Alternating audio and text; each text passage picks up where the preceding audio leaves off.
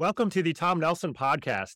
I have Terry Gannon here. And Terry, could you tell us a little bit about yourself to get us started? Yeah, I've been an advocate, an activist in the climate skeptical science arena for 10, 15 years. My background is in device physics and semiconductors, which is probably better than most climate scientists get that I've run into, because it spans from quantum mechanics to computer modeling to optical systems, complex systems, and problem solving. In other words, figuring out what's important. And so this is a very good background. It's proved to be a very good background for me to have to learn from some of the great teachers who are actually listed in your list of people that like Willie Salmon, Will Hepper, and Ronan Connolly and Michael Connolly. So these are my great teachers. And I think what I'd like to cover today is the climate discussion.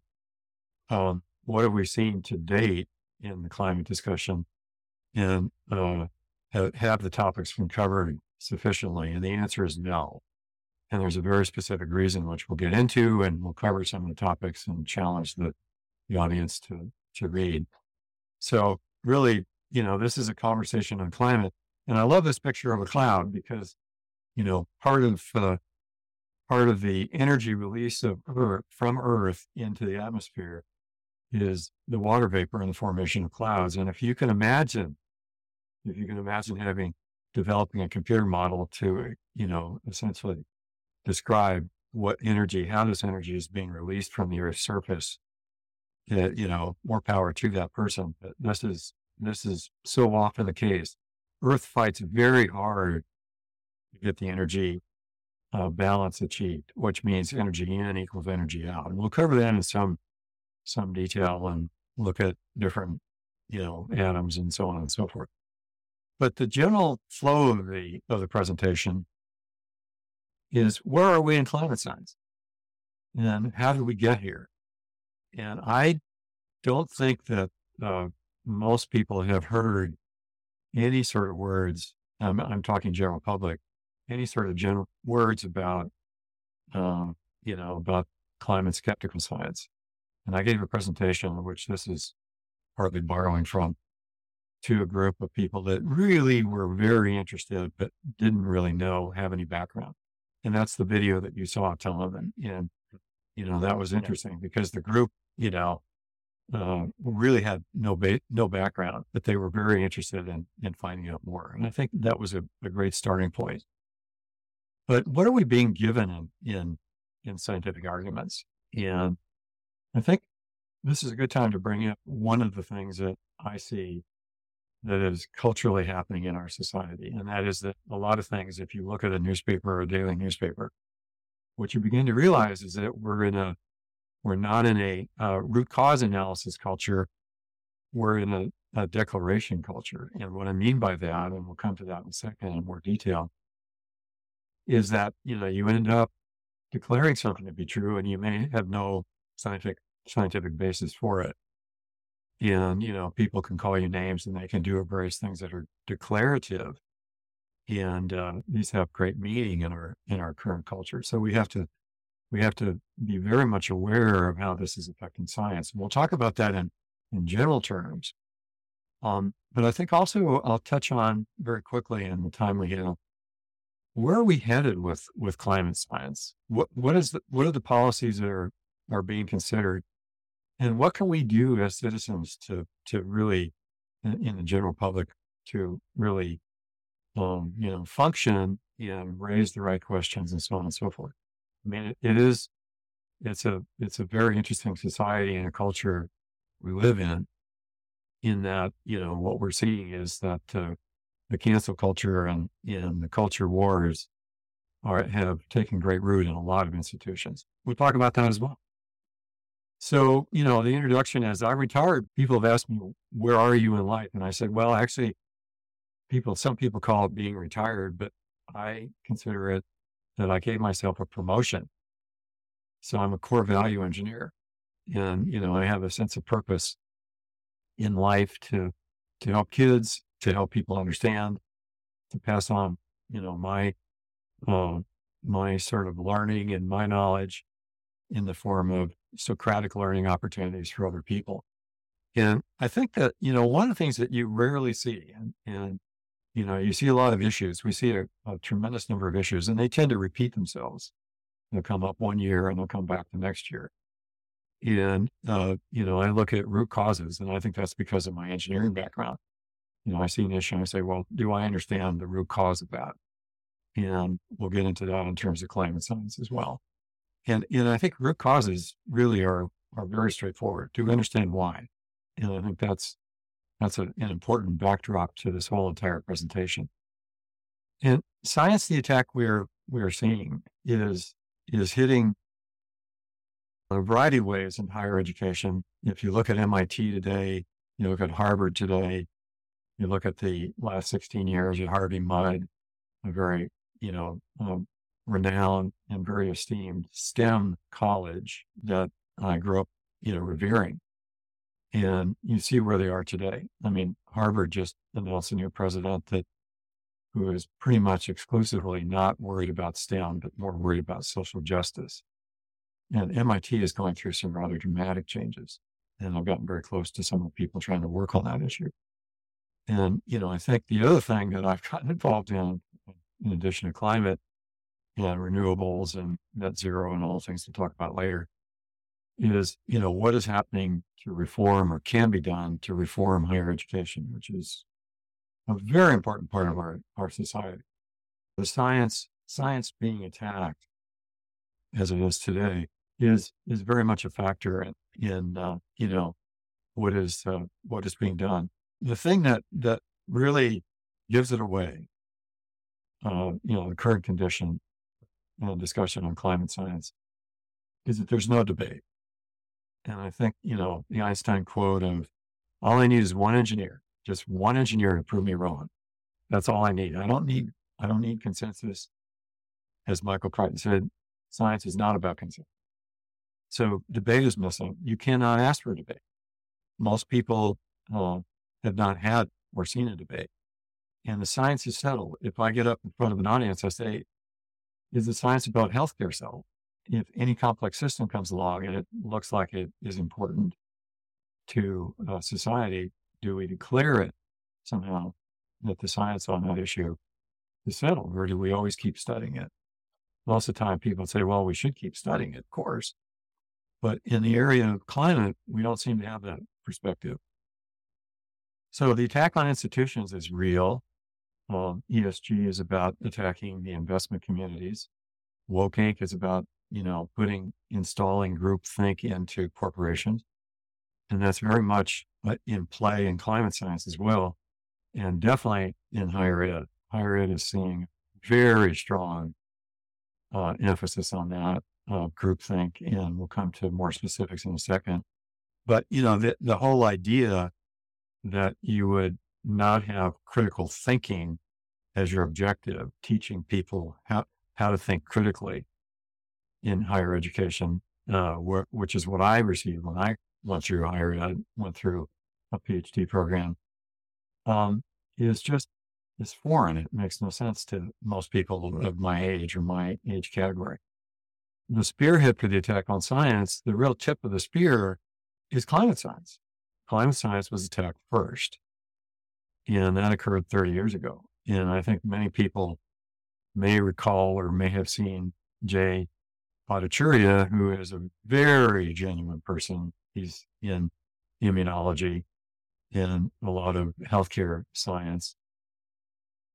And I haven't gotten to know him, but I've met him several times. And I commented to him at an academic freedom conference recently. We were sitting next to each other, and I said, Jay, what you have to realize, and he gave a very impassioned speech on, what he has experienced him being censored.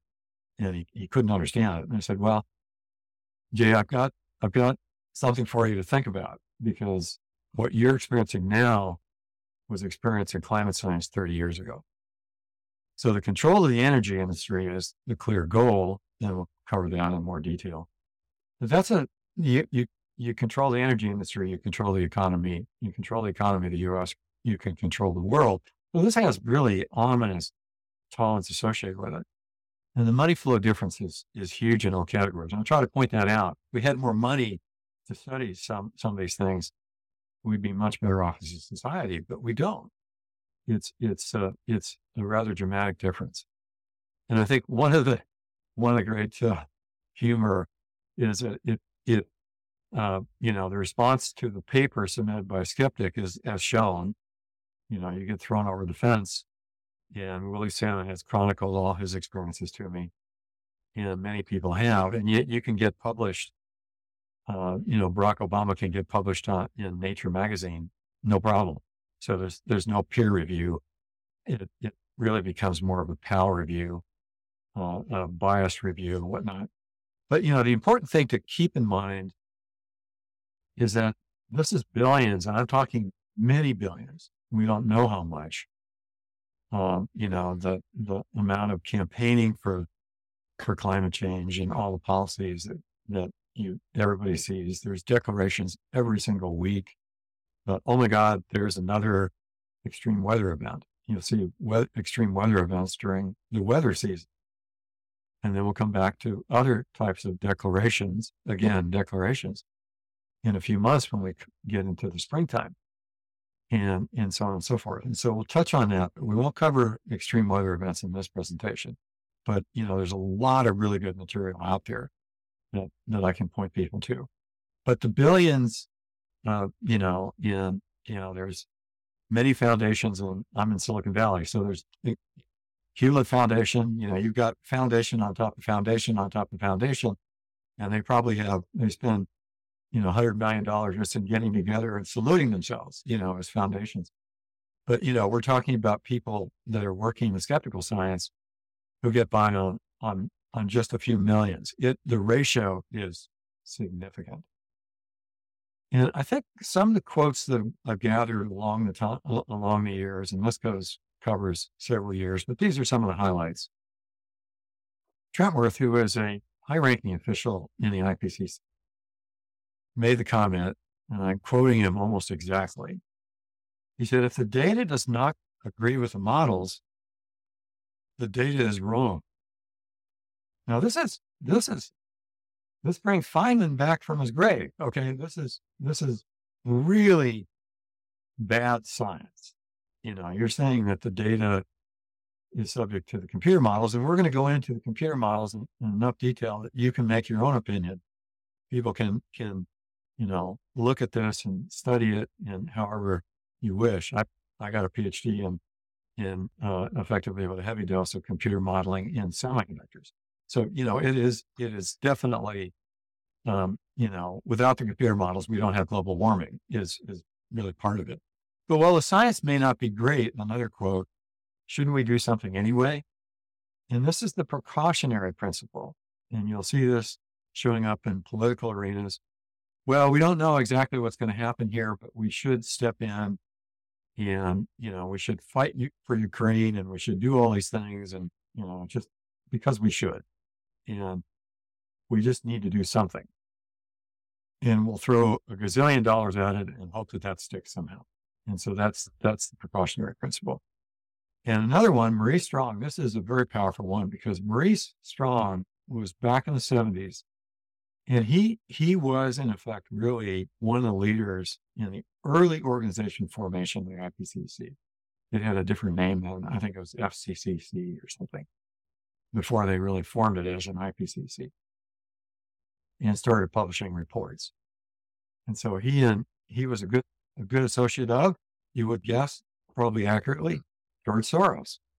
And Maurice got swept up in this, and he wasn't a scientist at all. But he got swept up in it, and he made the point. We may get to the point where the only way of saving the world will be for the industrial civilization to collapse. And he said, we have to destroy industrialized countries. He said, that may be our duty. We don't, with that little doubt in his voice, but basically he's laying the stage. Maurice went on to be basically convicted of a crime. He fled and ended up going to China, where he died effectively. But a good friend of George Soros, an associate of George Soros. And then another one that's probably along the way I captured, science is settled. The consensus among scientists is real. And, a lot of the people that are in your podcast list, Willie Soon, I think David Gates is in there. Some of the other people, Conley's are probably in there, have proven that statement to be exactly wrong. And, that they went back through all of the papers to find out which scientists really believed that man's emissions led to dangerous conditions as far as future climate. And that number turned out to be less than 3%. So, you get the idea that there's a fictional basis historically. So science, what is good science? Well, you start with assumptions, you test the assumptions, you bring in hypotheses as to why the results are what they are. They develop theories that, kind of stand up against scrutiny, and people look at them and they debate them and so on and so forth. The reviews occur until proven wrong or until knowledge is gained. And then they're always subject to being tested. People can't lose their job if they raise a question about a scientific, fact, because people understand that that's how you gain knowledge. That's how you gain progress as a society. You say, well, I've got this idea, and I know that healthcare doesn't know how to solve the question about how to kill a tumor in your brain, but, I kind of know how to solve that problem. And so they go off and they solve that problem. They come back. This is this true story of a Stanford grad. And he came up with a system that allowed the targeting of radiation into the brain, but targeting the radiation not through the same path through the brain, because then you'd be killing what's on that path in the brain. So you could pinpoint in the brain, but you'd be able to rotate the path without killing the path. And it's an instrument called a cyberknife. And that cyberknife was used on me and killed 2 brain tumors in my brain. So I bow to good science and people running away with hypotheses and realizing them. And you see Silicon Valley is full of people like that, if they can only defend what they do. But, the alternative is that, peer-reviewed papers are losing their meaning. There's so much lack of reproducibility in the humanities and so on and so forth. Science is losing, the greater field of science is losing merit and quality. And it starts with admission into higher education. And rather than understand the root cause of some of these people not being able to get into, higher education because of bad inner city schools, or, some other cause, and try to deal with the root cause, no, you just basically lower the standard. And you force people to say what we need is equal outcomes. We don't need merit or meritocracy. We need equal outcomes. And you set up an entire bureaucracy and spend countless millions, probably 100 times more on DEI administrators throughout the higher ed than you actually spend on skeptical science. You get these dollars running through your mind when you analyze what's going on. But why is such a terrible outcome difference desired? I mean, why is this happening? And the Chronicles of Critical Theory, and I'm not going to go through this in any great detail, but because it's really off the topic a bit. But people need to understand a little bit about, again, the root cause. And if you go back through some of the literature that's available, you can scan these people, look at their videos on YouTube and so on and so forth. One of the ones that I think is more comprehensive, and very much in detail, a hard book to read, I'll caution you, but you can see the videos, is by James Lindsay, and it's called Critical Theory. And I think most people understand and have heard of critical race theory. And so critical race theory is that there is an inherent systematic bias by race, and that, we have to change the educational system accordingly. And we have to start, untraining the systematic bias.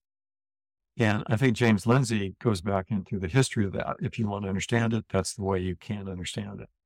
One that's more approachable nowadays, and I've seen him in all his videos and read the book, is The War on the West. And this is by a English journalist who's now living in America, called Douglas Murray. And I don't know if you've heard of him, Thomas, but he is The Madness of Crowds with his last book before this book. I highly recommend looking at the video. You can do various videos. There's a number of videos. He's very popular on the podcast circuit. And, I saw him in this Academic Freedom Conference and so on and so forth. He's really taking what James Lindsay put forth and said, this is a war against the West.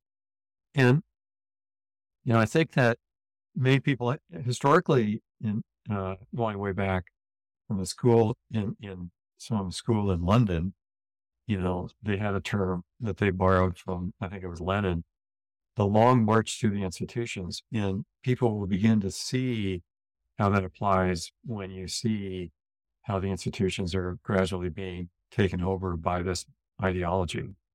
And then the one that's very recent, the book that's very recent, is by Vivek Ramaswamy, who's a brilliant person, just absolutely brilliant. He's probably in his mid-30s, and you think he's probably a scholar in his mid-60s or something, but the guy is just brilliant. And he's got an investment background. He started a startup company in microbiology, and he's gone back through the nation of victims. And really what he's saying is we have a choice to make.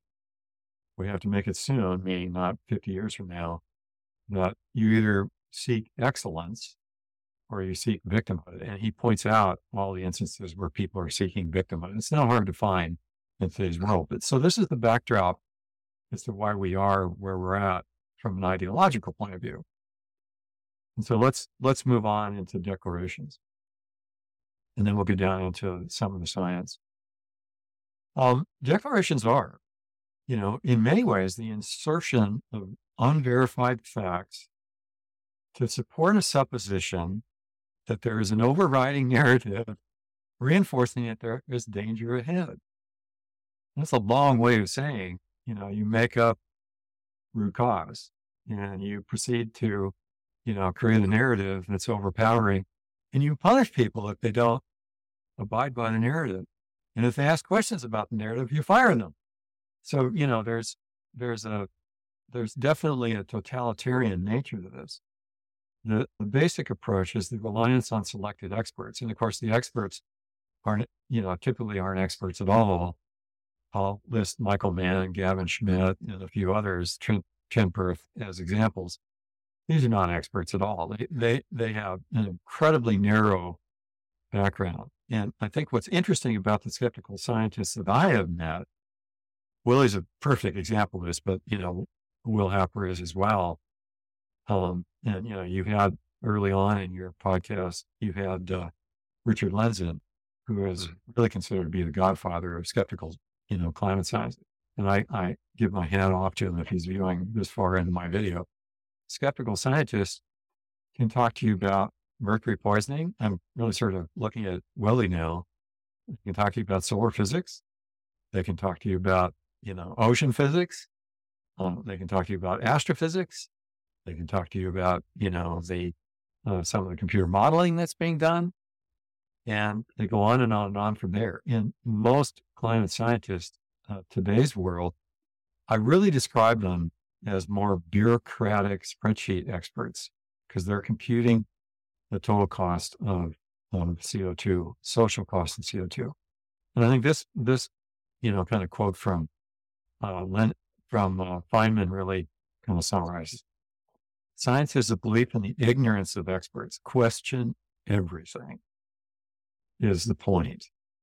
And, Feynman is an MIT grad. He was very important at MIT. He wouldn't be probably even accepted into MIT in the current scenario because he's got the wrong skin color. So this is definitely something of significance when you look at how revered he has been in science. So let's come to Earth and the climate. most people, you know this already, but I want to just kind of refresh people's minds a little bit that, Earth is 72% covered by water. If you land on Earth today from, let's call it outer space, and, I made up this part of this talk was planned to be given to a small group. And I was going to define the group as being foreign. They were aliens from another planet called Birth. And Birth people came and they landed and they looked at this planet and they go, God, there's a lot of water here. This must really have a big impact on the climate. And, oh my God, there's a lot of clouds here as well. So the surface velocity at the equator, most people don't even really think about this because they think, Earth is stationary, right? I mean, that's where we live. That's where we stand. I don't fall over very often, but we're spinning it at a very high velocity at the tropic level, at the level of the tropics. And, because of gravity, we can stay put. The atmosphere stays put largely because of gravity as well. And the atmosphere weighs over 700 tons per capita. And I mentioned that statement in a group of scientists one time, and one guy who's more of an administrator historically, I won't mention his name, but he looked at me and said, you got to be kidding me. And I said, no, it's 700 tons per capita. And when I raise that in various discussions, and I ask people, well, could you take a guess as to how much weight per capita the entire atmosphere, gas atmosphere, contains per capita? There's close to 8 billion people, so you can easily do the math. How many pounds or tons or whatever is there? And you're usually saying something like, well, there's probably something like 50 pounds, right? So, you get the measure. And this is really important. And this is very important to why the gas law that Michael Connolly talks about is in operation in the atmosphere, in a good part of the atmosphere. But also that the cloud cover can vary from 40% to 70%. Now, as you look at the clouds in this picture, it's pretty indicative of what's going on. What's happening here? Well, the white indicates that the energy from the sun is being reflected back from the surface, near the surface. And so, you basically are seeing the energy being reflected back, and we'll cover that in a second. By the way, one of the many things that the IPCC says they can't model accurately are the clouds. So, you got to measure. That's a huge statement. So the models don't work, right? Anyway, we'll cover that in more detail as we go. So the overview is how energy flows. Energy comes in and it goes out. Gases in the atmosphere, spectrum of radiation, which is, I think it's important for most people to understand. I'm partial to spectrum because there's a lot of quantum mechanics there. There's a lot of, how CO2 is operating. And then the IPCC claims, and we'll cover that briskly, I would say. History of the Earth's climate is rather interesting and revealing. Climate models is also rather interesting and revealing. And then what are the benefits of CO2 to the Earth? Is CO2 really the polluter that it's supposed to be in the conclusions? So you want to So you can see all the arrows are pointing in various directions, and that's really kind of partly the result of the fact that the Earth is spinning so fast. And then you have this progression. The other thing I really want to say about this is energy flow here is because the equator is the hottest spot. It's where most sunlight is collecting on Earth's surface. It's trying to get rid of that flow, and obviously the flow is to the north and the south, and so it's to the polar caps. And so we're actually going to show you preview. We're going to show you how CO2 actually enhances the energy out of the polar caps. So that that's a Will Happer special. This diagram is again one that's used a lot. I want to touch on just a couple of points here. Yellow is the incoming. It does show, and this is a standard. I don't know where this came out of. It actually came out of Trentberg, so it's out of the IPCC. And even though they show a slight curvature indicating that they're really trying to describe Earth, it's what is really more accurately described as the flat disk model. And the flat disk model is you normalize everything to a flat disk. And you can't do that. Why can't you do that? Because the Earth radiation out, the Earth in terms of a lot of things is a very non-linear problem. And you can't linearize it arbitrarily. And yet, I think Will Happer says, this is a cartoon that's in error. Will Happer has got such a great sense of humor. But this kind of shows you, that the energy out has three different components from the Earth's surface. And one of them is radiation, which is the infrared radiation, which we're going to show in a minute. And another one is conduction and convection. Conduction and convection are two different ones, actually. And those are actually conduction and convection together, even though they're not shown in the right scale, are the dominant ones. So, again, you've got this rush. If you can think of, the energy going out as little human beings, they're climbing all over each other, trying to get off Earth and back into outer space. And the other point I want to make here is that the energy in from the sun, which is, vast majority of the energy on Earth is from the sun. Well, that's radiation coming in, and you have to get the radiation going out that's equal to radiation in, or the Earth's surface temperature will adjust accordingly to make it equal.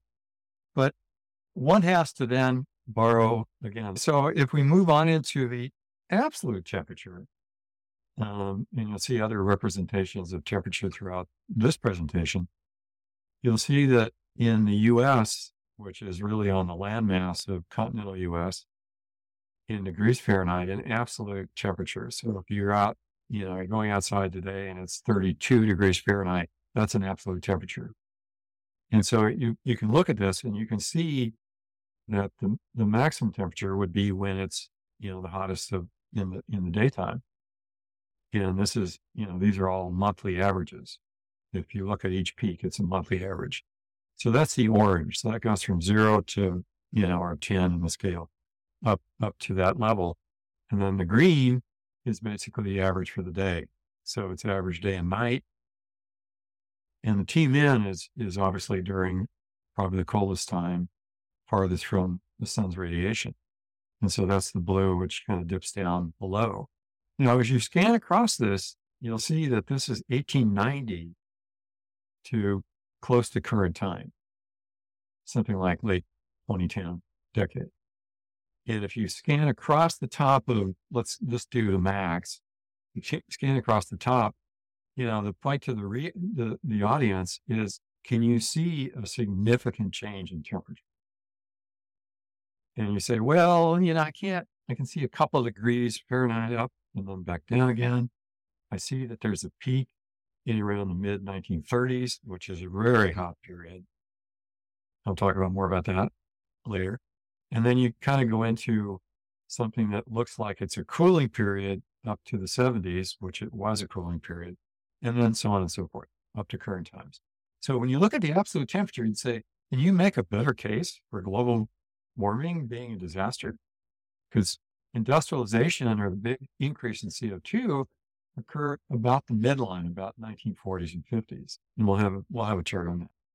And so, you can indeed look at this and say, okay, industrialization to the right, largest amount of, impact on total CO2 to the right. And, before man's really influence on anything in the total CO2 way to the left. And I don't see a big difference.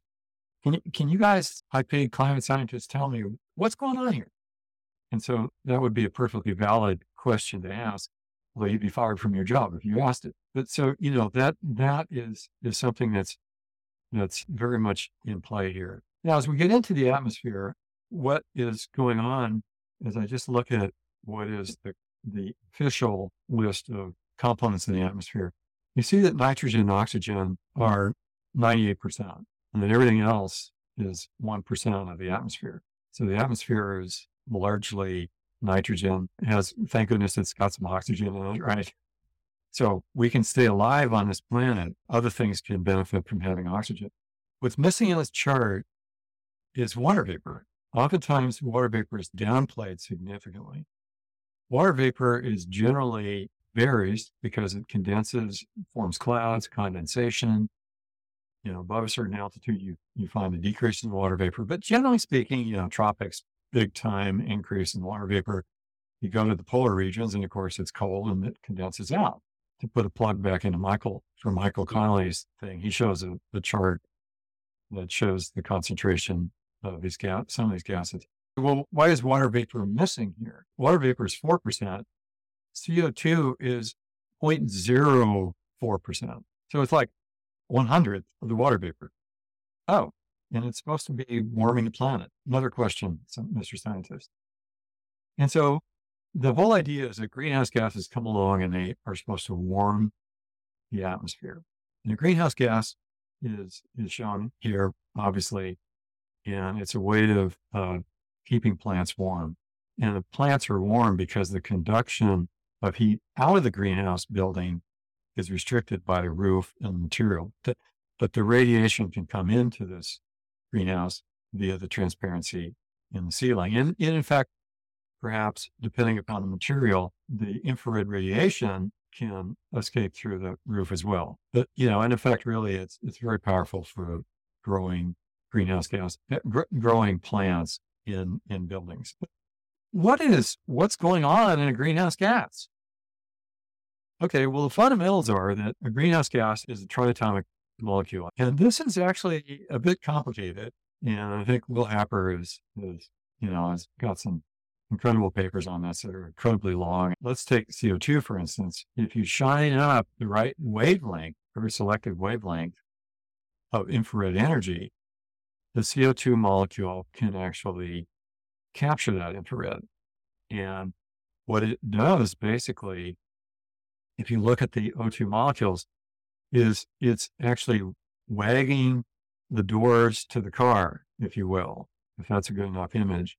It's wagging it back and forth as opposed to gaining kinetic energy, which nitrogen or oxygen would. And so, the capture time for the radiation is a second.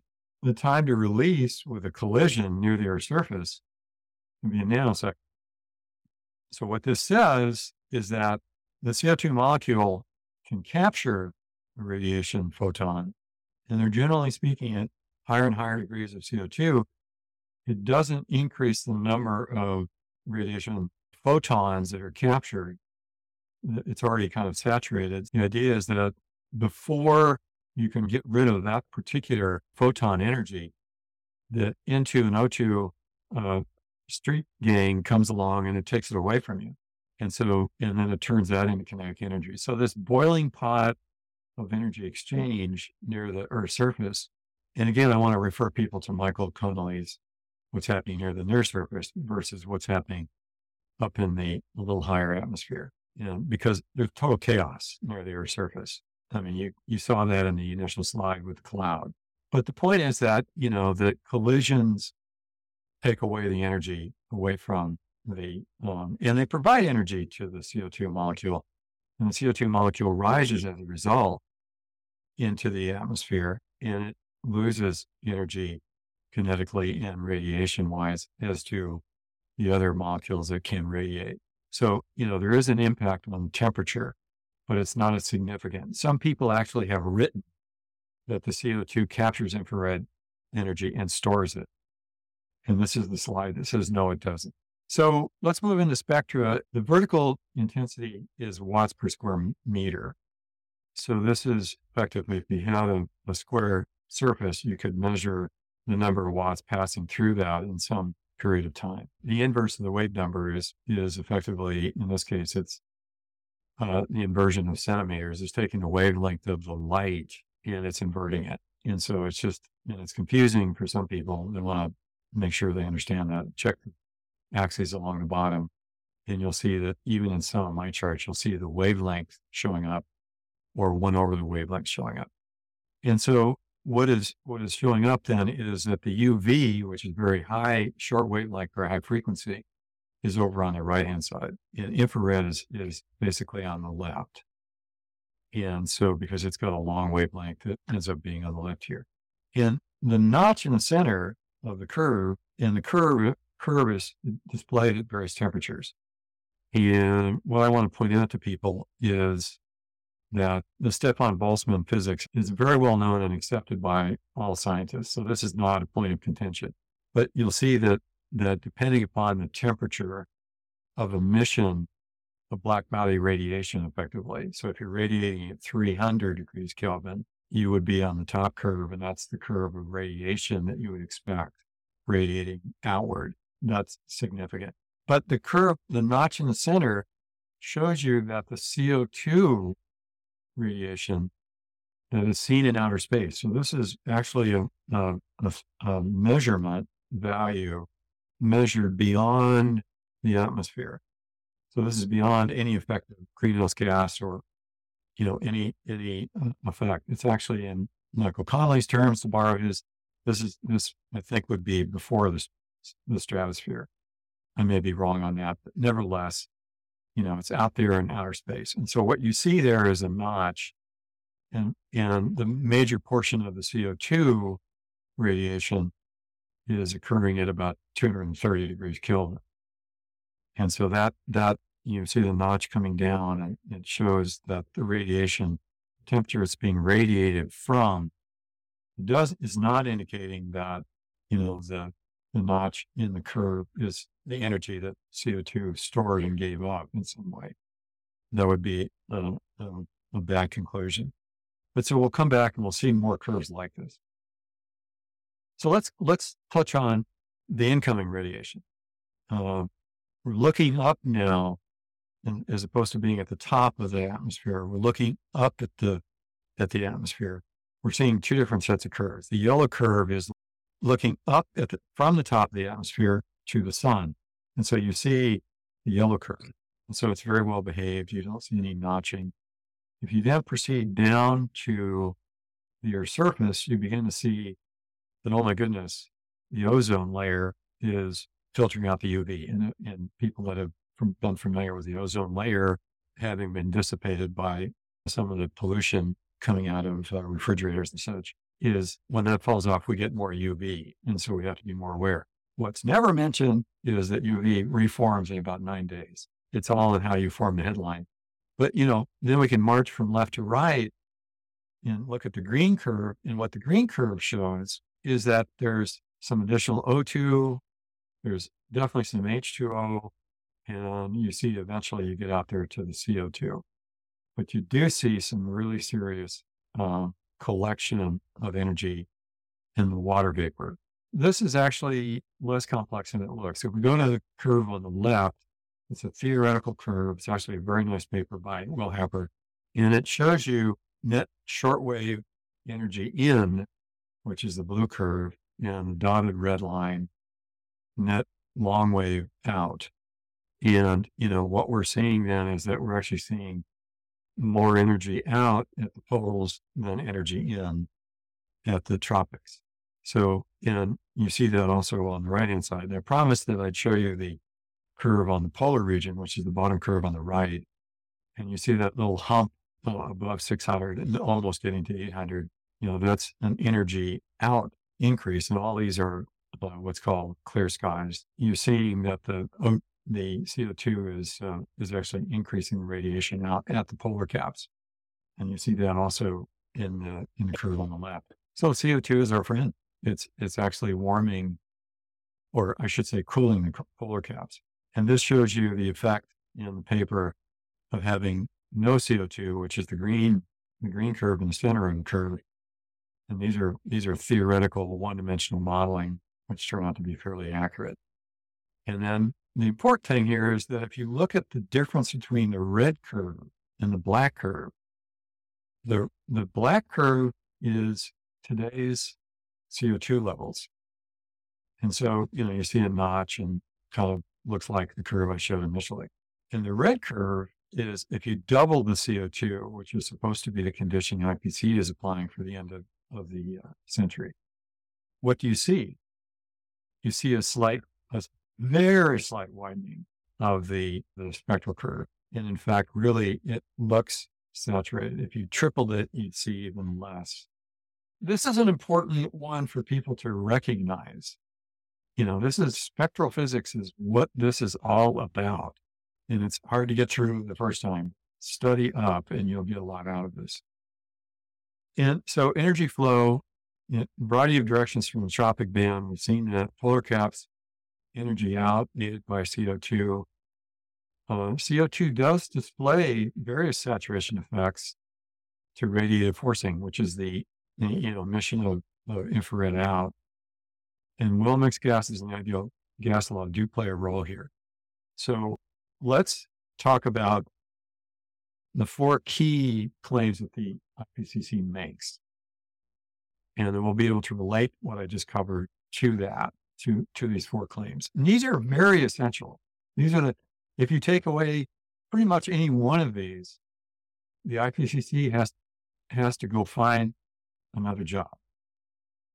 To all the people, the gazillion people who are residing in parts of the world and the foundations, they all have to, in effect, go start a company that says we were wrong. Okay. So the CO2 is supposed to drive the temperature. That's kind of been a familiar statement, but I want to emphasize the audience to stop and dwell on that for a second and read through each of these and digest them. There are no natural explanations for how the temperature otherwise could be changing. I think that Elon Musk, as much as he's doing some interesting things recently, that was his pitch why you should buy a Tesla. There are temperature trends that were used to show that CO2 is the only way you can explain those curves. The third item is the computer models really are highly accurate and they show extreme heating. If the data doesn't support it, then we get rid of the data. That's Trentberth. He's one of the experts. Man's emissions dominate CO2. I want to touch on a couple things here, the models and the carbon cycle as I work through the rest of this presentation. This is something that came to me a while ago. Within the last month, I'm looking at various people and I'm going, we're seeing 3rd graders now being indoctrinated in climate alarmism, what's called climate change now. They tried out global warming and they found that didn't work. So they've gone back to climate change. And so, what is important is that we recognize that people from the age of 8 to 45-ish have never seen a debate. They've never actually read an article. They only know mankind recognizes across Europe, across the world, the body of experts is telling us that man is controlling the climate and it's getting to dangerous levels. And all these extreme weather events are due to that. And I wish I had more time because I'd show that that's not true. And even IPCC says it's not true. So if one today suggests and asks questions, you can likely be censored. And that Twitter has got that pretty well now documented. And we live in an era of intolerance by comparison to my earlier days. And I'm in my mid-70s, so I'm old fodder at this point. I never imagined that we'd be at this point where we had a totalitarian guarding and enforcement of the narrative.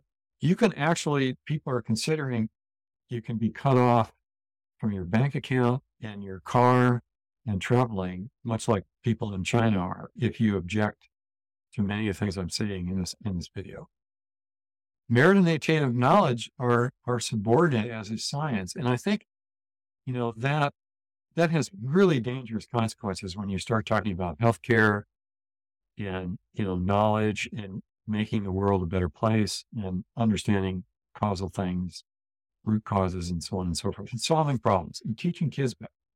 Capitalism is an enabler here of better learning. It's not the enabler of better things and gadgets. So let's go back in time. This is a 570 million, years of data. And you have to get this data through, various proxies. So this is indicated. Probably carbon dating is part of it. They're generally pretty accepted in science. I mean, they've been peer reviewed. This has been really pretty well tested, but there's something to be seen here in these 2 curves. Now you'll see that temperature is the more bluish curve, and it goes up and it goes down. And then you see that the CO2 curve, which is the darker gray curve, is generally on a downward trend. If we had a serious downward trend of CO2 below where we were in the, earlier this last century, we could actually kill plants. If the plants die, which would be 180 parts per million or below, if we get below that level, then we end up killing plants and the humans die. So we pretty much exterminate the earth and the life on earth as we know it. And so that's pretty significant. And this is just much of the same, but it shows you something else that's going on here. And there's a place that this was taken. It's called Vostok. It shows you the kiloyears before present. So 0 on the bottom scale is close to current time back, 400,000 years ago. So this is getting close to when man evolved on the planet. But you do see in this particular curve, temperatures in red, the forcing, which is more about CO2, is in green. So what we see is that there's a high degree of correlation between how these two curves correlate with each other. But it turns out that the temperature leads the greenhouse gas by 700 years, and that number varies. So really what we're seeing here, and I'll show other curves of this, is we're seeing that temperature drives CO2, not the vice versa. And there's been lots of data in this regard. This is not a one-off. And this is one that covers CO2 on the x-axis, parts per million. We're at probably 415, 420 now. We've been down as low as 290, 278. And IPCC said, if you can show me 16 years of data, that's enough time to prove my point. Now, okay, so here's some data. This is the temperature, and the scatter plot does not correlate to CO2. It has a R-squared value, which is a figure of statistical merit of 0.03. You could say it correlated if that was 0.9 or 0.8. You'd say, well, that's pretty good correlation. And you'd see it in the curve, but you don't see it here. So that's say, well, okay, fine. Not really correlating very well so far. Let's keep going. And so this is rather interesting as well. These are two of Willie's curves, actually. And the curve on the left shows you northern hemisphere composite. So this is land-based data. And rural stations. Now, why rural stations? Well, you get away from the city heat island effect. What is a city heat? Why heating in a city? A lot of asphalt, a lot of buildings, a lot of things that collect energy and store energy. You could be near an airport. All these things affect the temperature readings. And you see a lot of temperature stations that started in the countryside. And then as the city expanded, the measurement station did not move. And so you get a warming effect because of the city encroachment. And the one on the right is a different sort of curve.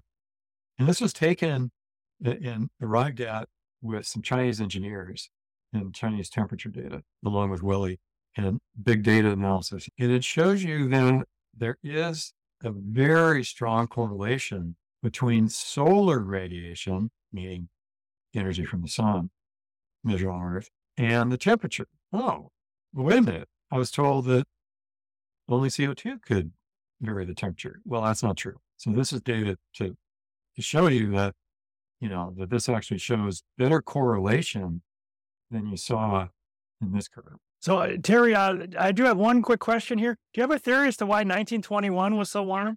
I just saw a whole Tony Heller video about in state after state after state, 1921 was incredibly hot.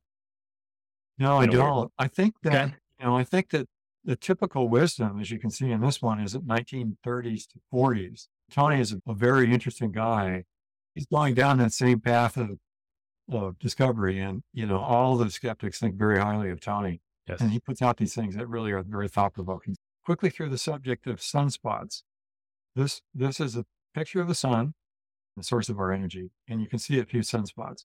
Well, the sunspot data goes back in time. There were people that were observing the sunspots. And the sunspot is interesting in that, you think that sunspot might indicate that the sun is cooling slightly. Well, it's just the exact opposite. The sunspot is a large magnetic field disturbance. And it's actually, in a simpler way of describing it, it's taking fuel away from the surroundings and burning it in a higher temperature reaction, causing a dark spot to occur, if that does make sense. And so, you've got variation in sunspots. So when the sunspots go down, you think, well, Terry, what you're suggesting is that maybe the energy from the sun is being decreased slightly. Well, now we get to Willie's book in a time called the moderate minimum.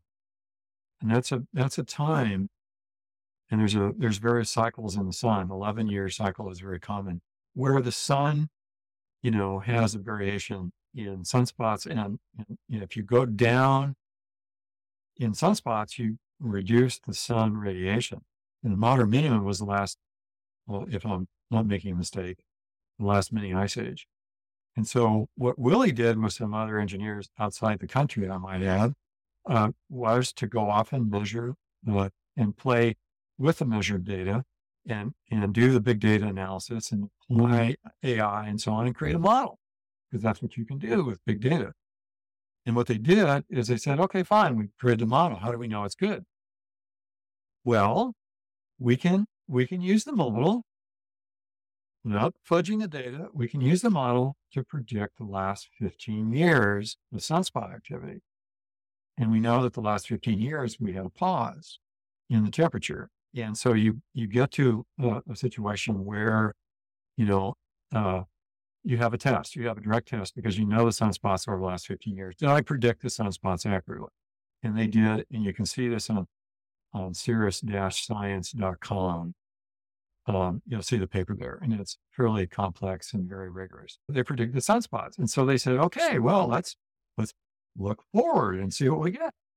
And so they look forward, and they found that there's a sunspot minimum that's not for certain.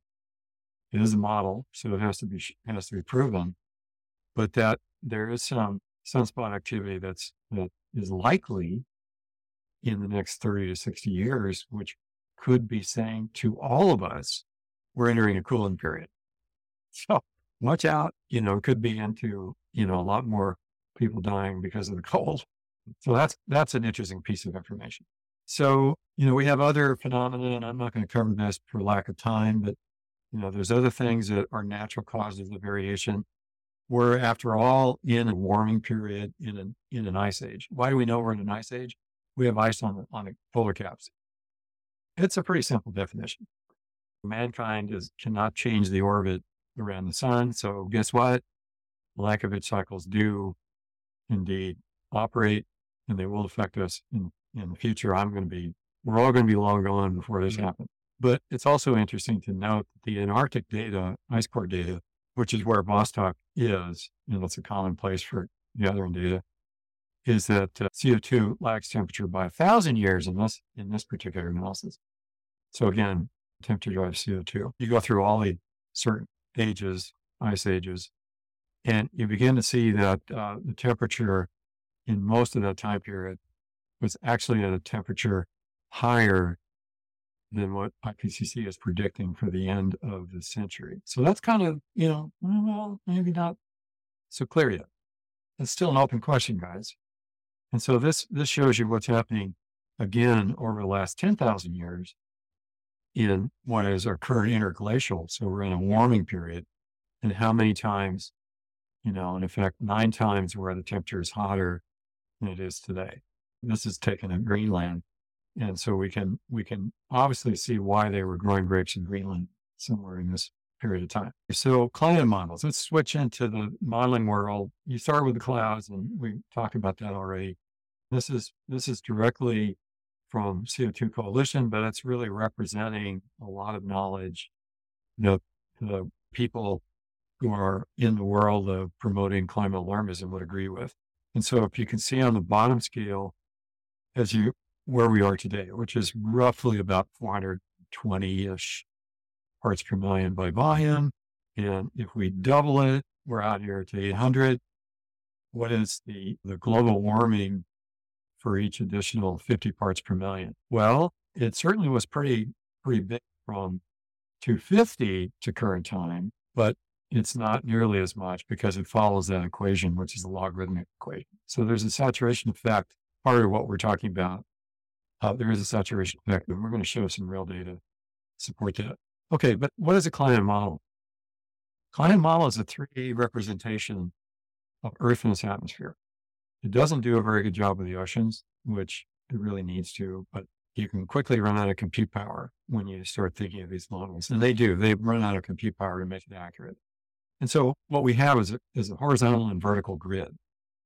And what the computer model is doing is it's computing, what's occurring at the intersection of the grid. So if you take, something here, I don't know if you can see my little cursor. I can see it. Yeah. Yeah. So if you take the intersection, you're actually computing at the intersection of the grid, and you compute and you guess as to what the intersection at each grid point, and then you verify, did I guess correctly? And then you go back. This is the numerical analysis in a nutshell. And then you have to go back and you have to vary what it is that you've done in order to make that converge. So if you make a guess and it's inaccurate, well, your guess could be this, but what you end up computing could be up here. And so they didn't show convergence. So you iterate through various iterations, computes all the grid points, keeps computing. Because you change a grid point, then you have to compute the other grid points over again. So it's a complex problem. Parameterizations are the way to fix some of the inaccuracies here. If you can imagine a rectangle within this grid structure, if you were to position within that rectangle, or that rectangular box, if you could position a function and even a database, whereby if you're entering that grid at the grid points, you then would check the curve fit data. I'm going to call it curve fit data. They don't call it that, but the parameterization of how this inaccuracy could be fixed by the parameterization that's inside the database, that's inside the box. It looks like curve fitting to me. It looks like the biggest, I can tell you what the stock market's going to be yesterday, and I can tell you very accurately because our models have predicted it very accurately. Again, parameterization. So, you look at what's going on here in the model, and you've got 15 grid boxes across the U.S. Whoa, 15 grid boxes? So I'm going to really represent the Rockies and the Plains and the East Coast and the West Coast with 15 grid boxes horizontally across the U.S. Whoa, that's pretty aggressive. California is 2 times 6 grids. So there's 12 grids that represent the Sierras and Death Valley. Highest and lowest points in temperature, and could be the highest and lowest points in definitely in altitude, but in temperature as well as altitude.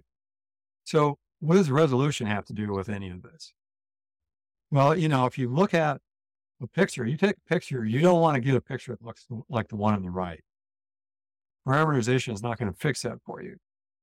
Maybe Apple will tell you that they can, but you got to start with something that resembles the data on the left.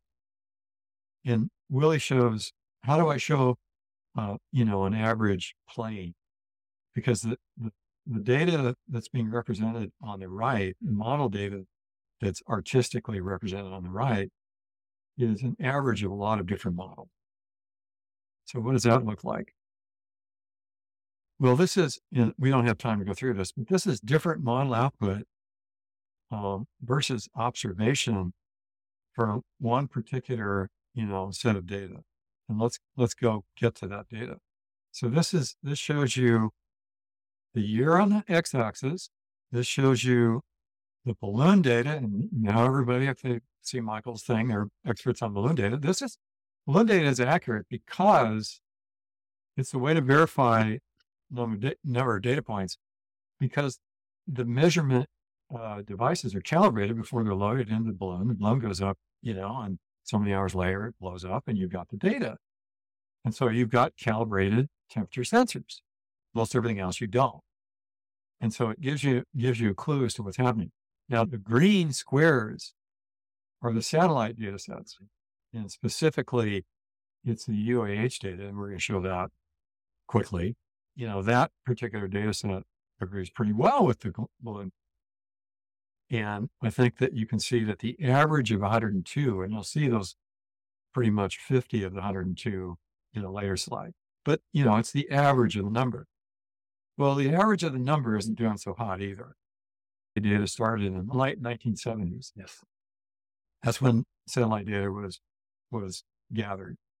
And then, the modeling started back then because they, Jim Hansen and a variety of others, they could come up with something. They didn't have any compute power, so they used prioritization probably extremely liberally. And so you get up into our current time, 2020, and you now have a pretty sizable amount of compute power. But if I come back to this, what would it take to compute this accurately? And, it would indicate that you have to go for a smaller grid size. You have to put in the nonlinear equations and not just, kind of bulldoze it with very approximate linear equations. You wouldn't be dealing with prioritization and all its error prone perfitting. And you would then compute on a very short time scale. The ones you see here, I don't remember the time scale, but it's like an hour or two or something of that nature. So you'd be, in the minutes or seconds. And so the compute power, we know what the compute power that does, this one, we know that takes a lot of compute power. The computers that are, the servers are a big bank of servers. So this is significant.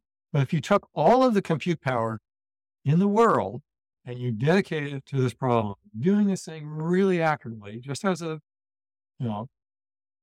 point of fact, a test case, and you said, how long would it take to have 20 years of data accurately? The time it would take, the compute time it would take, and Chris Essex did a modeling of this and made some assumptions and so on. So this is his information, and I trust his information. The time it would be on the order of 10 to the 20th years. I think that's a little longer than your lifetime, Tom. So I don't know. Probably a lot longer than my lifetime. By the way, the computer would fail in about 10 years. So, minor problems, but you can't compute accurately. So you have to then really judge the science and make some intelligent things. You have to look for ways to bolster the meaning of the models. That's fair game to do. You wouldn't base the policy that could affect the planet and could destroy the planet as we know it. So, you come back to this, the averages is pretty significantly off of observations, accurate observations in the last 20 years are off the average because really, in a nutshell, it's because they assumed that CO2 had too much influence. They were selling a narrative. So they built the models around CO2 influence being high. And this is another way of saying the same thing, but it's a slide that really shows a lot, and I think it's very powerful. It says, how well could the 24 models simulate seasonal and annual cycles, not just the world's average temperature, which I showed you in the last thing, but the seasonal variation. The models are scattered all over the place, and how the observations are completely separated from the models. So, the models don't represent anything accurately for how the tropics interact with the polar caps. Those are the seasonal variation. This is something, a hotspot, which is a famous thing that people don't talk about anymore, but it basically says the model predicts a hotspot. The observations don't show that. And it's been attempted time and time again to prove the hotspot is real. It's not. And, you can go into land-based measurements in the Midwest, corn belt temperatures. So you're off away from the cities here. And you can take the average of 42, computer models, version 5, which we're on version 6 now.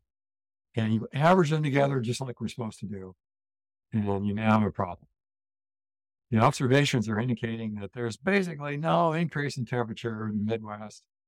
But by George, IPCC thinks there should be. So let's go to a hot city and we'll prove you're right. Okay. And this is another way of one of the things I think people touch on is that CO2 by itself cannot warm the planet significantly, I should say. And models indicate this. Models indicate that CO2 without the feedback.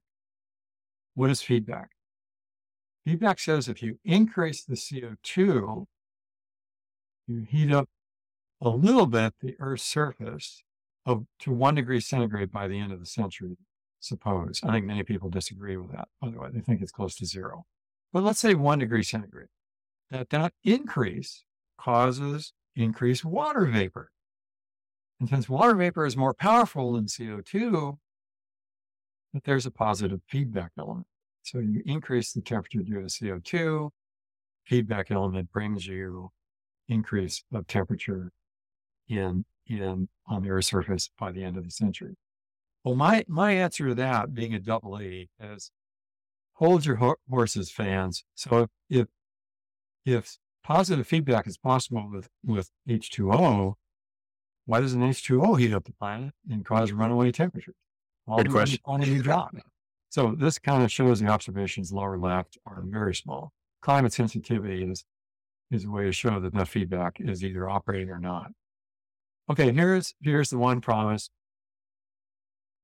The different dotted lines are the different models, because there are various models. They share a lot in common. The one that's closest to the observation is from Russia, and it shows the least amount of CO2 influence. So draw your own conclusion from that. But, you can see that the variation in the models are bigger than the observation values. So I'll let the audience think on that for a minute. And all these different dotted lines are different models from different parts of the world. Now, you want to know where all the money is going in climate science?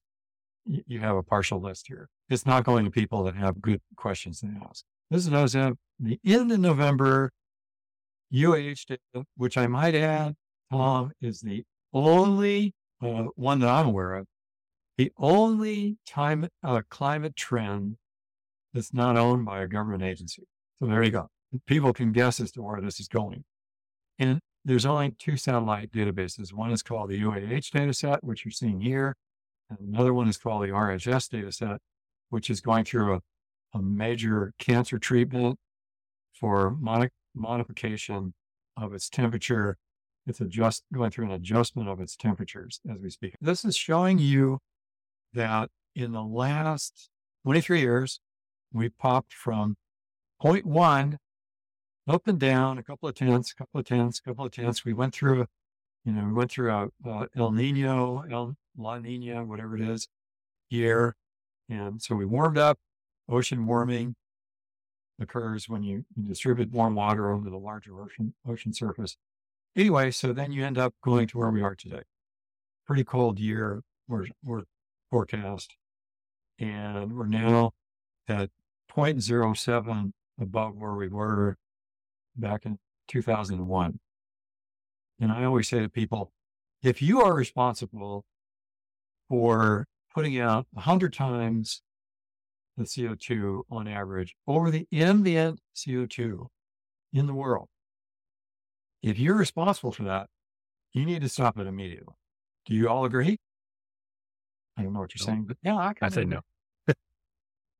Then stop breathing. That doesn't ever seem to get the reaction it should. But you can see here that we're you can make a case for the idea that we're in a temperature pause. Somebody asked me about the Arctic, and I said, the Arctic ice is floating on water, and you've got, currents, ocean currents are very complex that affect hurricanes, and they affect the Arctic ice. And you can see how, the current can start down in the tropics and end up in the Arctic region. So we got a complex system here called Earth. The people that were to be at my first use of this data that came from birth obviously went through time travel, so they're capable of understanding that statement. The climate models really, we kind of covered that, I think. Overemphasis on CO2, resolution, and formulas used. Climate's not represented accurately by their standard. They've said we've never been able to really do climates accurately. That's in their AR reports. Feedback is not happening. I'm sorry. A quick question here, Terry. You mentioned there's like 100 climate models on one of those graphs there. I just wanted to know, did people sit down from scratch and write 100 different climate models, or are they sharing enormous amounts of code in between those?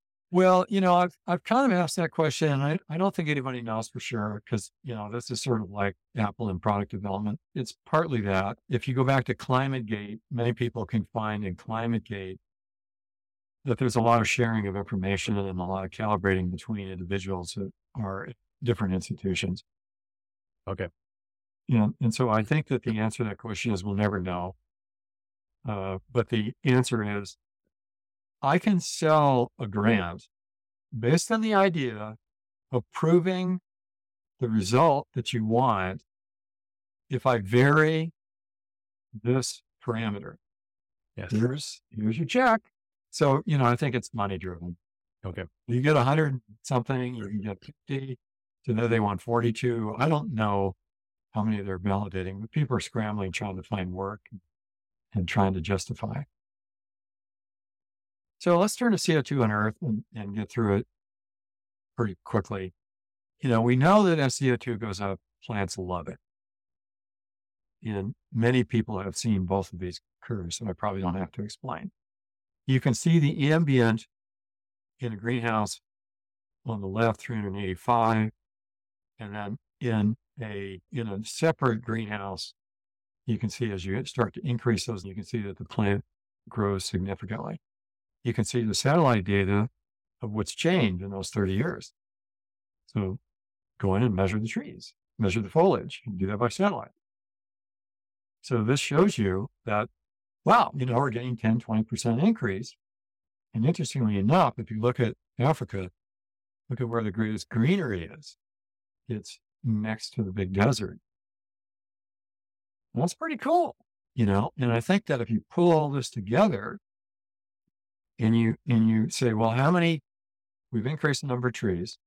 We never accurately measure the trees until we had a satellite anyway. There's like 4x the number of trees on Earth than we thought there were until we measured them. And so you put this together and you say, okay, the area increase of greenery that's increased because of the increase in CO2 over the 30 years is equivalent to the continental U.S. geographic area. That's the increase in area of foliage in plants. And so we're growing plants, we're solving world hunger. Plants, as well as you increase the amount of CO2, you make the plant more efficient. As you remember one of your earlier podcasts, you can make the plant more efficient, and therefore it can operate more optimally at a higher temperature. Kill plants, you actually enhance the growth, you can enhance the foliage if you increase CO2. And you're not increasing the temperature of Earth at the same time. We can't leave carbon without talking briefly about the carbons. People do not talk about this often enough. I'm a semiconductor guy. So, my origin was, semiconductor physics, which we all know and love because they're phones and their computers that were on and the internet, et cetera. A lot of stories I can say about what people predicted and how inaccurate they were, by the way, on the science of semiconductors. But, it's fascinating to see that in semiconductors, you're always thinking about the difference between two opposing forces that are large. So if you tilt the scale, you can tilt the result and you can measure the difference. Let's look at the carbon cycle. Now, the carbon cycle is the gray circular oval shaped arrows around the outside. And, that shows that carbon goes somewhere, spends some time in the sediment in the ocean, gets out of the sediment in the ocean, and gets up into the ocean surface, maybe through shale fracking. Yeah. So fracking gets that carbon back out again, you burn it, and it goes back into the atmosphere, and it goes through the atmosphere, goes back into a plant, starts the cycle over again, may be absorbed into the ocean. Well, if you look at these numbers, and this is actually an IPCC curve, it's not new, it's not recent. They don't make a big thing of this. But one thing you quickly see is that mankind's emissions getting into the atmosphere is about 5.5 gigatons. What in a lot of curves you don't see is when they show you gigatons out, they don't say if that's at the Earth's surface or that's actually measured or verified in some way getting into the atmosphere. Because into the atmosphere is only 60% of the total emitted from the Earth's surface. So how do you know? You don't know. You can't measure it very accurately. You can estimate the number of barrels of oil burned. You can estimate what man is doing. But the rest of this, you don't have a clue. Look at in the center, you see 92 being absorbed into the ocean and 90 out. That's gigatons. So what happens if the ocean warms? Well, there's more CO2 that comes out of the ocean. Temperature drives CO2, right? But you get more nature-driven CO2. And you go through the plants and, they're making a big to-do about vegetation now, and this is all driving global warming. But you look at the number at the top, 750 gigatons of CO2. To bring 5.5, even if you assume that's accurate, 5.5 from human, now they're trying to get that up to 30 gigatons, and they're massing all kinds of, things that they're adding to that list. I don't think they can justify the accuracy of it. Let's suppose they can. You're getting 30 up there. How long is it going to take to increase the amount of CO2 in the atmosphere? It could be quite a while. So CO2 doesn't stay very long in the atmosphere. IPCC says it's going to stay a couple hundred years. Could be 1,000 because that serves their narrative. And there are various skeptics that say it could be 8 months, could be 4 years. This is a case in point. You look at the carbon cycle. What's missing here? A few of those $1 billion going to do the studies to understand what the hell's happening to CO2. How long does it stay in the atmosphere? That's critical for us to understand. Models failed us. We don't know. We got to at least spend a few billion to understand what CO2 is doing in the atmosphere. Okay, so this brings us back to a summary of the spectra. So I'm going to try to describe this in an understandable way. So this covers the entire spectrum. The red on the left is, you can see, is visible UV. It's really what we showed as the incoming spectrum. So this is what we measured at the Earth surface. Stuff on the right is what's going out, and that's at the top of the atmosphere. The one on the left is at the Earth surface, the one at the top on the right, blue, is at the top of the atmosphere. This is, it basically shows you in the absorption curves down below what's going on. And you can see by molecule where the carbon dioxide, look at water vapor.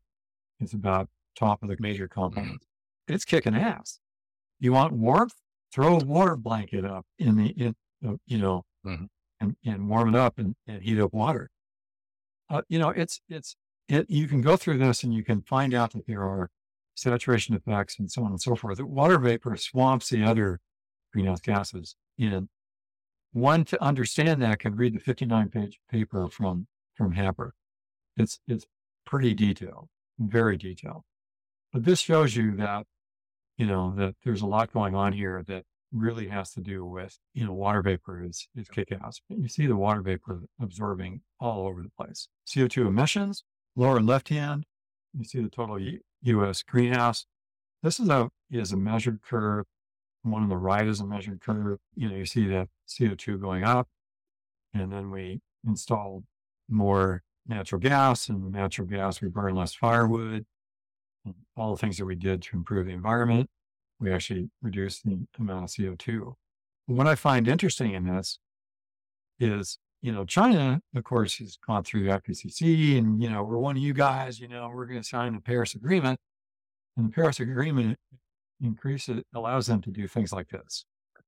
China plus India is getting to be, by some people's measure, 2 to 3x the United States. And this is an interesting curve, another representation, but with more countries involved. And this supposedly is just the estimates of the emissions. Roughly, if you were to put this on a more horizontal scale, the Africa emissions is roughly constant. It's not increasing like China's is increasing. You can see China's is increasing really dramatically. Africa is sitting on untold amounts of natural gas. So it could be improving a lot of people's emissions of CO2 if that was still significant. But the world authorities do not allow them to do that. Because to do that, to allow them to increase, Africa has been trying to borrow money through the World Bank to establish electric fossil fuel power plants. Low cost, very efficient. They're getting to be pretty efficient. And, you could, if you're really worried about it, then put some money together and do the carbon capture. It's expensive, but do the carbon capture and save our brothers in Africa.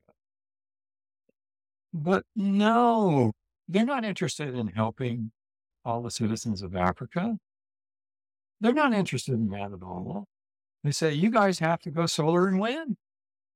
You don't have any money to do that, but that's too bad. So if you look at this, you can see that there is basically, you're getting up into the 36 emissions of billion tons emission per year. You'd say, okay, there's a lot of CO2 going into the atmosphere. So why is this curve flat, Tom? Great point. What's going on here, man? I'm a semiconductor guy. I'm looking for data that's real. This doesn't look real. This is measured, accurate data. We saw the accuracy of the data. We understand this is accurate. But then we got a dose of computer modeling and we got a dose of CO2 doing what to the atmosphere. I think I've heard people say that the temperature skyrocketed around 1850 to 1870 because of human CO2. But then if you show that graph that you just did, we weren't emitting very much CO2 then compared to now. Yeah, no. So it doesn't make no sense. Yeah. It's skyrocketing. When Al Gore was born, there were 7,000 of us. And today, there's only 30,000 that remain. And I wish humans would take us more seriously. Nice. Now, you can ask the question, why is that the case? Well, they outlawed hunting of polar bears. And the curve on the upper right is, I think this is actually due to Ronan's analysis. He did some work. And what he found was, and that's the Arctic region, what he interestingly found is that, we're not accurately depicting the data. IPCC is not accurately depicting the Arctic amount of ice coverage.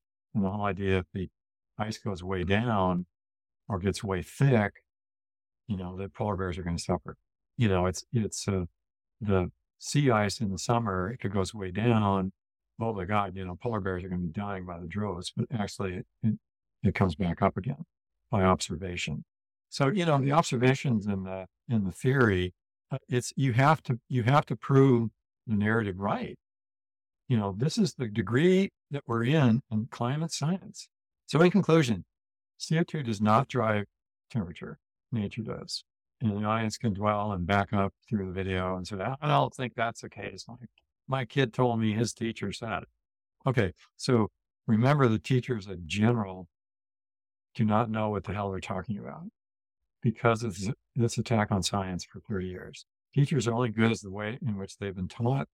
And I've seen some people that, talk about climate as though they're an expert, but they're knowledgeable about one little silo and they forget to ask one question about what's happening in the silo.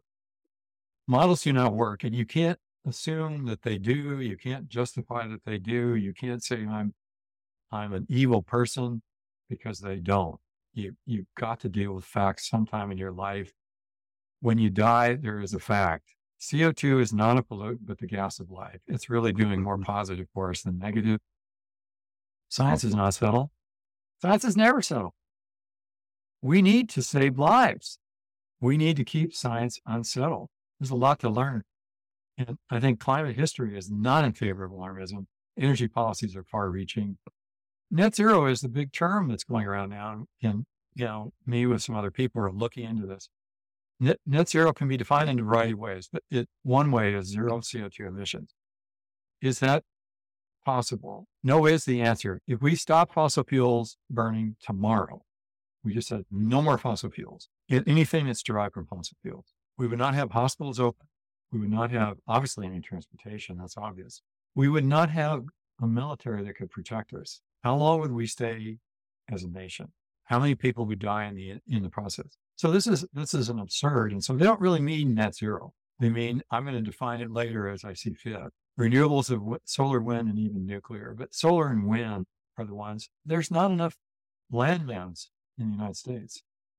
There's not enough money to put battery storage into play here, because wind and solar are not reliable. I mean, Ronan's gone on and done that. I've been studying copious papers in this arena. The cost in crisis, the number of crises. This is the key point here in all of this. I'm sorry to break it to you, Greta. I know you've got enough mental challenges as it is, but the number of crises that would develop with net zero and going renewables is much greater than your crisis of using CO2 in the atmosphere and using fossil fuels to save people's lives. You would create so many crises. You would have the crises that you're creating up here and the one you're trying to avoid, even with your bloated spreadsheet analysis down here. So it's a time to call them out.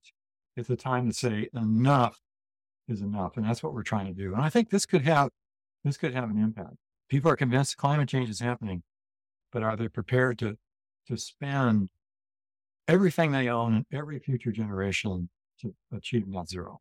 I think, I wanted to get to, it doesn't matter how beautiful your theory is. It doesn't matter how smart you are. If you can't agree with experiment, it's wrong.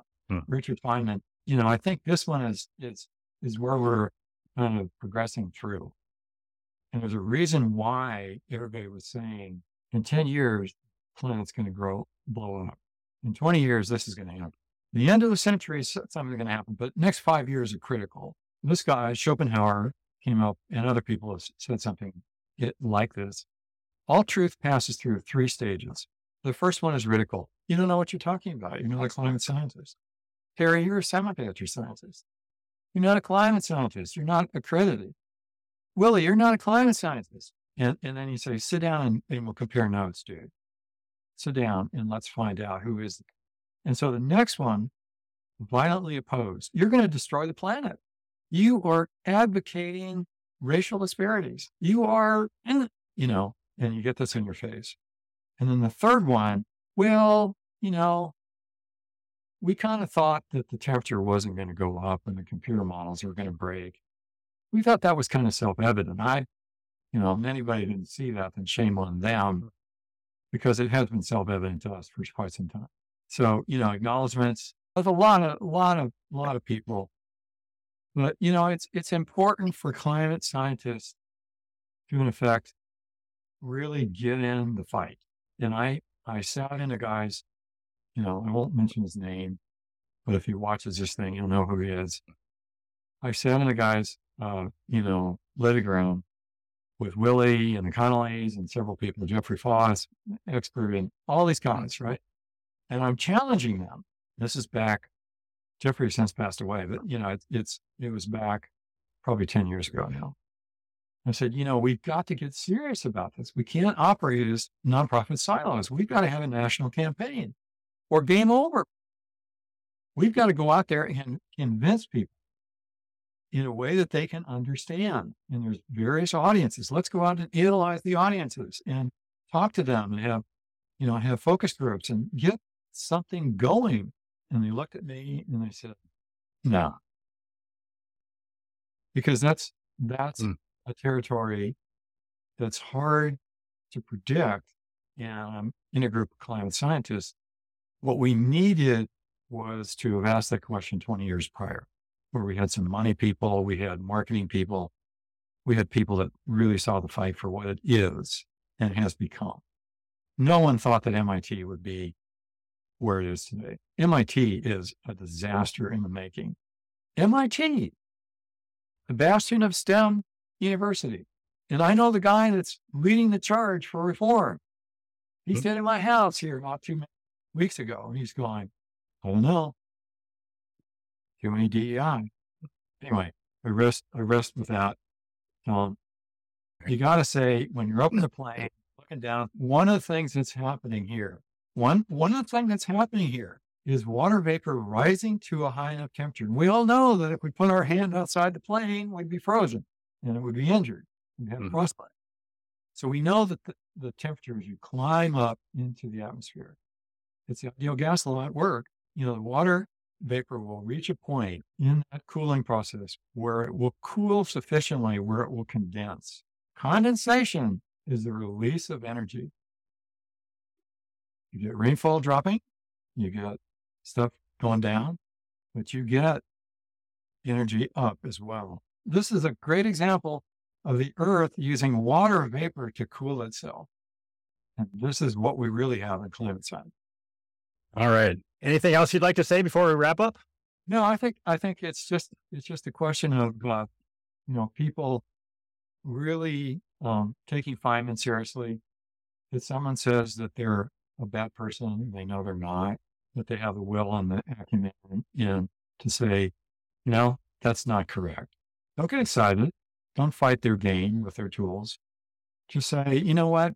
You really should see this video. You really should study it, because if you're wrong, I've said, this to people, and the only thing they know how to say to me is, well, Terry, you could be wrong too. And I said, yeah, but if you're wrong, the planet's population, which is now getting close to 8 billion, is going to be a lot less, and the people in charge are going to survive.